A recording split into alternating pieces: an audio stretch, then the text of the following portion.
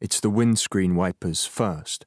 Shards of rubber and plastic going back and forth, frantically scrambling to clear my way. There's no road in front of me, just flashes of grey and wet.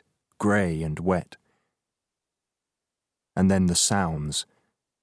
The low, dull whir of my engine, punctuated by the zip of other cars, more eager, more urgent, overtaking me on my right.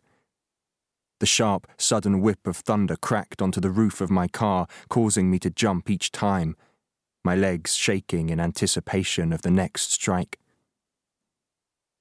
And then the morning mist.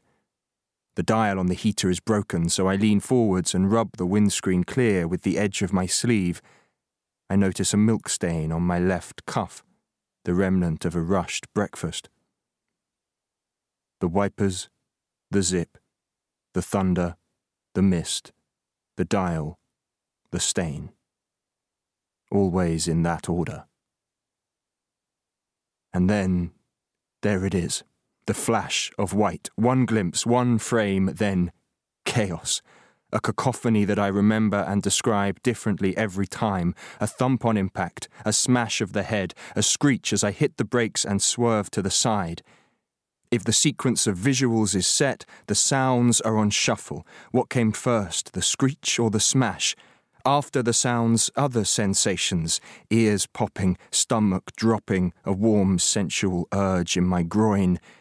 And then the smells, the whiff of burnt rubber, and that sweet, warm scent of rain trickling in through the broken windscreen.